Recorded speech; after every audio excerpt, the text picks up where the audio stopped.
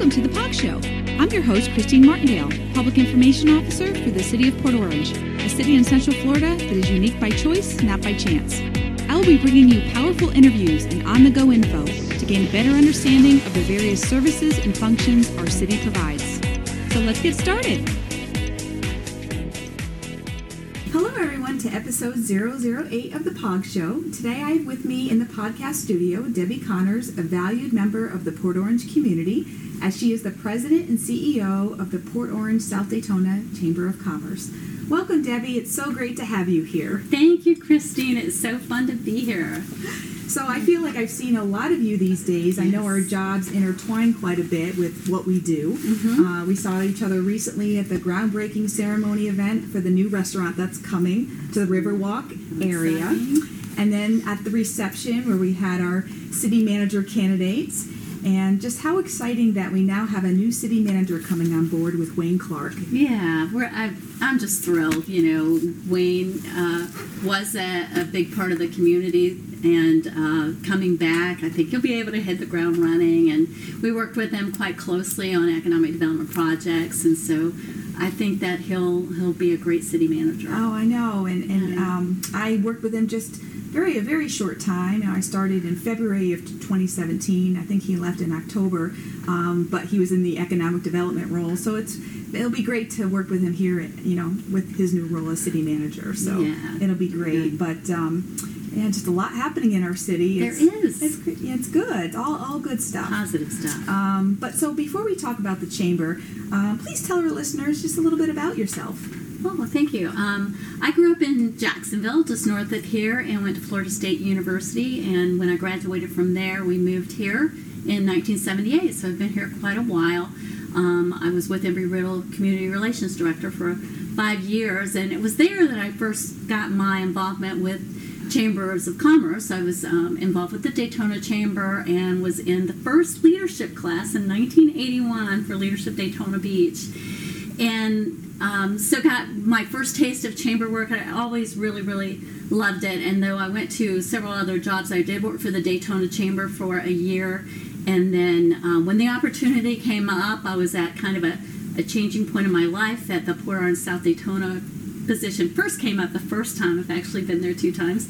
And interviewed for it and wasn't feeling like I had the qualifications because I only had a year of chamber experience. But the interview team was great, and I actually got the position, was there for 7 years, and then left to do a couple other things, went to the Sarasota Chamber. We moved down South Florida for a little while, and Port Orange was always home, so moved back up and did a few other things, but when the position came open again, I was on the board of directors, actually, for the Chamber. And I said, well, I think I could just slide right in and just take it on. So they agreed to do that. And so now I've been there since 2007 in my second run with the Chamber and just love it. And I've gotten involved in so many things in the community. And it's just a great community. And I'm enjoying it. Oh, that's great. It's like such a family, like you mentioned. And you mentioned Embry-Riddle, and it's funny, my dad was a graduate at Embry-Riddle Aeronautical when it was in Miami. They were the last graduating class in Miami in 1965. Yeah. And then my husband, he works at Embry-Riddle, and he got his master's there. It just feels like it comes full circle. It does. Right? And I got the chance to actually interview John Paul Riddle. Wow. Down in Miami. I went down to Coral Gables to interview him and did a long interview with him. It's so interesting. And the move up. Like, he was the last graduating class, my father, in 65, and he was actually asked to help move. Can we help move the campus to Daytona? So he helped some of the moving boxes. Yeah. So we just talk about community, and then, Port Orange, with, it just comes full circle sometimes, right? It does. So before we talk a little bit about the history of the Chamber, I was on the Chamber's website, and I saw the mission statement, and I wanted to read it to our listeners. And so it says, the Port Orange South Daytona Chamber of Commerce enhances the quality of life in the community by advocating for business development, building relationships, and supporting economic opportunity. And I just love this. So I don't know about you, but I always think of goals for the year. And on that, I want to accomplish for the year. And I decided that my word for the year for 2021 was connect. That for me personally. And I think we all lost that sense of connection last year with the pandemic. And as me as a people person, I definitely lost that sense of connecting with others because, I think all of us are all zoomed out, right? And so Port Orange is just such a family-oriented community, and I just think it's so important to cultivate, those relationships with one another and serving them, and which is why, we have our Citizens Academy program with Port Orange University, and now with this podcast, and where our residents can learn more. And so, with this mission statement that I just mentioned, I know it was built in around the history of the Chamber. If you wanted to comment a little bit about, the history and how that intertwines with, our community and how it is now. Definitely. And the Chamber's really focused on the business community. Businesses invest in the Chamber. They're actually our partners. So we have 650 some business partners between South Daytona, well, really the whole area, but concentrated on Port Orange, South Daytona, and Daytona Beach Shores now. And so what we really, really culled that down to is we advocate for the business community. So I attend a lot of the city council meetings, and we assign board members to attend so they can kind of be there and hear what's going on and speak on things or address the city council on issues that are going to affect the business community. And then somewhat on the county and state level, it's a little harder for smaller communities, but to be really active and involved at those levels because we just have a small staff of 4. But we do try to watch issues that are going to affect the business community and communicate with them. So we really got it down to we communicate, we collaborate, we advocate, and we develop programs. And people think of the Chamber as a pro-development organization, and somewhat in that business is important to us. We help businesses develop. So as you start as a business and you get involved in the Chamber, we'll help you grow and develop as a strong business in our community. And we really focus on those things. Yeah, and I mentioned you were talking about that with the pandemic last year, that local campaign that the city, started. And thanks to you, you were kind of like the location where local businesses could pick up those local campaign signs and advocate for those businesses because with the pandemic, it was just so hard with, trying to keep making sure that they're known and we care about them, right? Absolutely. With how that worked out. And so, but I'm sure you've seen a lot of change. It looks like the Chamber started in 1977, was it? 1977, yes. Wow. And then with the Riverside Pavilion construction, right? And then you got Riverwalk, and it's just a whole different area. Lost. In fact, when I first interviewed with the Chamber was in a trailer, so they actually interviewed me at the library here in Port Orange because they didn't really want to bring candidates to the trailer. But, I started and worked for a few years in the trailer, and then we were looking at a new building project. Alan Green was the mayor at the time, and he matched us up with the Halifax Sport Fishing Club, who had some money. Now, that's something we didn't have a lot of. We had, building fund account, but not enough money to actually do a building. But we had a lot of resources, and the Sport Fishing Club had some money, but maybe not as many resources. So we came up with a plan for the Riverside Pavilion. Alan really helped us with that. He helped us bring in some contractors that did the work at cost, but we had every weekend, it was community volunteer weekend for 10 months that we actually worked on building the Chamber. I, of course, was unskilled labor, so I could haul things, and help people get what they needed, the materials and that sort of thing. But it was a real community project, so I take great pride in that building. But it was still kind of hidden from the US 1. People didn't know it was back there, and we hear that today. Now that the park is all built up around us, I never knew this was back here. This is really cool. And of course we have the pavilion part of the building is available for weddings and special events. So a lot of people that have been there were there for a wedding and didn't realize the Chamber and the Sport Fishing Club were there. So it was real, interesting project, and the whole community took part of it. We had a list of volunteers up in the lobby for so many years, and there were just, hundreds of people that were involved in that whole project. Right, and I just love that history, and it carries on. We forget about the launch pads there for kayaking. Yes. When I first moved to Port Orange, Riverwalk really wasn't fully developed and open yet. But thinking, wow, this is so cool, that launch pad with, people can launch their kayaks, and the fishing pier, just so beautiful. Right, and I think gorgeous. people forget about that area. Yeah. And now it's being built up, and now we got the trail, right? We announced the trail last Right. year, and we keep going down, and so it's like, stay tuned, like the mayor says, stay tuned. 'Cause Yeah, there's it's more to really come. most beautiful places to enjoy the river. Right. We have a beautiful view there at the Halifax River with the bridge and everything. So it's a great Absolutely. place to come and You enjoy. touched on leadership a little bit. So tell us a little bit about some of the chamber activities and programs that you offer. I know you mentioned a few. If there's anything, case in point, that you wanted to talk about. I know leadership was a big thing, the leadership program, which is Right. very successful. Education, economic development, your website and community resources. Tell our listeners a little bit more about, what you have to offer. Okay. We're run by a board of directors, which is up to 18 people. We don't always have 18 board members, but we try to get leaders that are very interested in developing the chamber. And we have 3 divisions. There's a membership division, so we have a member services committee and an ambassadors committee. We work on more of the networking type events, that sort of thing.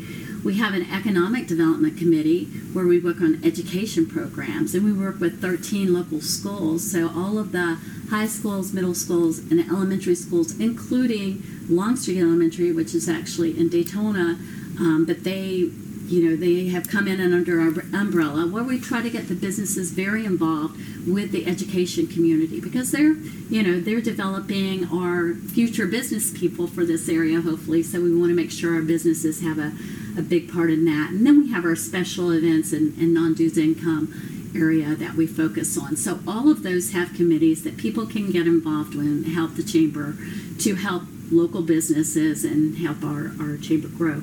So one of the areas that we really focus on every year is leadership development, because all of those committees and boards need good leaders. And we also help get people involved in the city boards that are available with all of our cities. And so we need leaders that are prepared to come in. So we do the program once a year. It goes from September through October.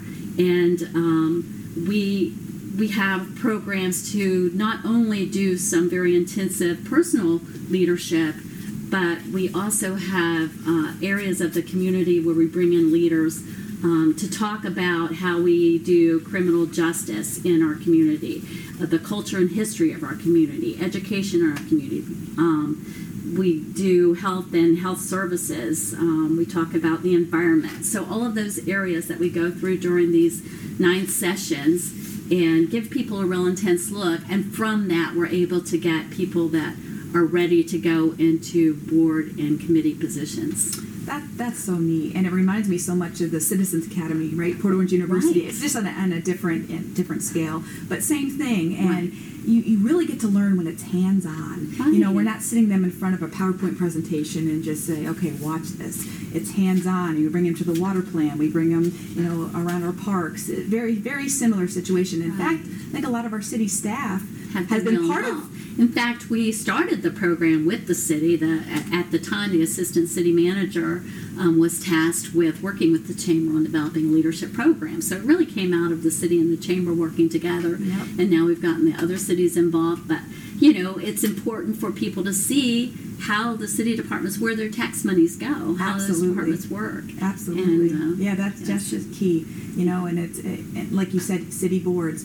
Out of the Port Orange University, there are people who have said, I had no idea there are these kind of boards. How do I serve? And the same on your front. It's about serving our people and how the best that we can serve them, right? Right. And the more educated they are on it, the better leaders they're going to be. Absolutely.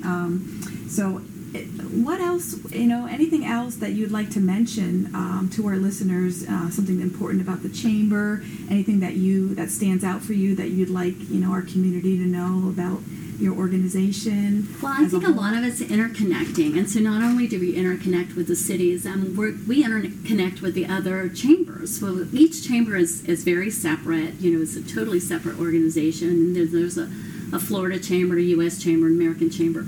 So, we connect with all of these groups, but we have in this area, in Volusia County, we have a very strong chamber alliance. So I just happened to come from a meeting. Every year we usually do a mega mixer where it's like we have 80-something exhibitors and 500 people from all around the county to come to this mega mixer. So we're trying to determine the best way to do that this year, because gathering 500 people probably is not going to be possible for several months. So we're working at ways to do that. But we work with each other, and I work with other chambers throughout the state. I'm on the Florida Association of Chamber Professionals board to see what ideas and what things are coming up in their communities that affect us all. So it's all connecting, collaborating, and that's what the chamber's all about. And that's what I love too. I'm part of the Florida Public Relations Association board, and same thing. Collaborating with all the other public information officers around our around our county, and so forth. And we make us stronger. And I think collaboration, especially last year with the pandemic, we've gotten stronger with similar messaging to our community and our citizens, and just like you with your chambers, making sure that we're properly aligned. But you do have your separate programs, that you do in the community. But I think it you makes get some us of your stronger. best ideas, Absolutely, from things other organizations have done. Absolutely. So how do people reach you? I know if people are interested in the leadership program, what are the best ways that people could find out more about, your organization? You can find out all about our organization on pschamber.com. We also have a very active Facebook page, and that's growing in popularity all the time. We have an active Instagram account. And Leslie Layton, who is our communications and events manager, really tries to pump information out through them. But pschamber.com, you can call the chamber at 386-761-1601, and we'll be happy to help you. Or you can come by the chamber, 3431 Ridgewood Avenue, in the middle of the beautiful Riverwalk Park, and come visit us, and you'll get all kinds of information. In fact, we have a resource area in the front of the chamber where you can pick up community information, maps, things on different businesses, business cards, pretty much any type of resource you need, we have it there. That's great, especially with new people moving to Port Orange. Right. It's a perfect opportunity. New people that want to get involved. I mean that's huge. And I wanted to thank you and your staff. You've been very accommodating. We've had to do some events. We did our State of the City events in previous years, and it's just been a beautiful venue to have an event overlooks the river. And then of course I'm a little envious of you having to see Riverwalk getting built up the way it is, and having that wonderful view. And it's been a treat. Love my view. It's like a treat coming in every day. Absolutely. But Debbie, I want to thank you so much. I appreciate your time to provide us a little bit more insight about the Port Orange South Daytona Chamber of Commerce, and for our listeners to be able to reach you. So thank you for all the information about. Thank you for having me, Christine. This has been so fun, and I'm glad. I love doing these podcasts. It's something different. Reaching our audience in a different way, and I'm excited that you were able to join me this morning. Thank you for including me. So, of course, the best ways to find our city is through the city's website, www.port-orange.org, the city's Facebook page, Port Orange City Hall. We have a Twitter page at City Port Orange, and our LinkedIn page, City of Port Orange. This podcast, The Pog Show, can be found on iTunes, Spotify, and our iHeartRadio. Well, this wraps up episode 008 of The Pog Show. Until next time. Thank you so much for spending time with me today on The Pog Show. We've only just begun, and with you sharing, subscribing, and leaving a 5-star review for this podcast is really going to help launch us to the next level together.